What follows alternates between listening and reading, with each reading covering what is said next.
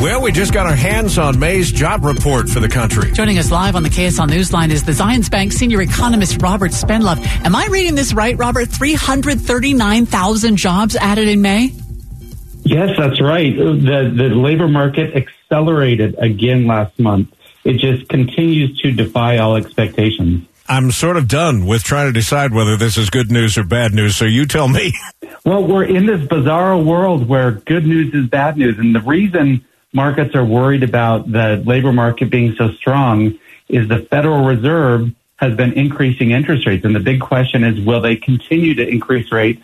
This number is going to pressure the Fed to continue to increase rates. What about the unemployment rate itself? Did it go up or go down? It actually went up. So last month it was 3.4%. It jumped to 3.7%.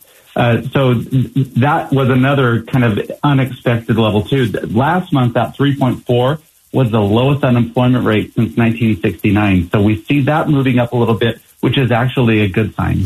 Robert, do we reach a point where the feds just throw their hands in the air and say, nothing's working? How far can we really go here?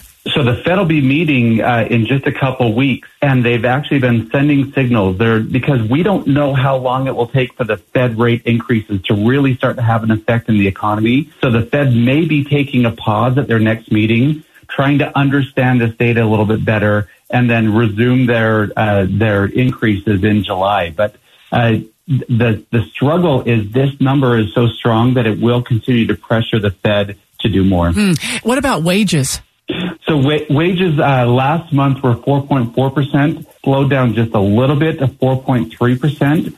The problem is we need that number to be back down around 3% because the higher wage growth is, the more it pressures inflation, and we've had that inflationary problem as well. So do you give this number a grade, or is it just it is what it is? It is unexpectedly high. So we were expecting about 190,000 jobs to be created. Wow. This is so much stronger than that. It's so much higher than anyone had expected. This is the struggle of the economy right now, is it's really hard to understand where these numbers are coming from. We're seeing continued overheating in many parts of the economy. We'll follow it with your help, Robert. Thank you. Zions Bank senior economist Robert Spendlove.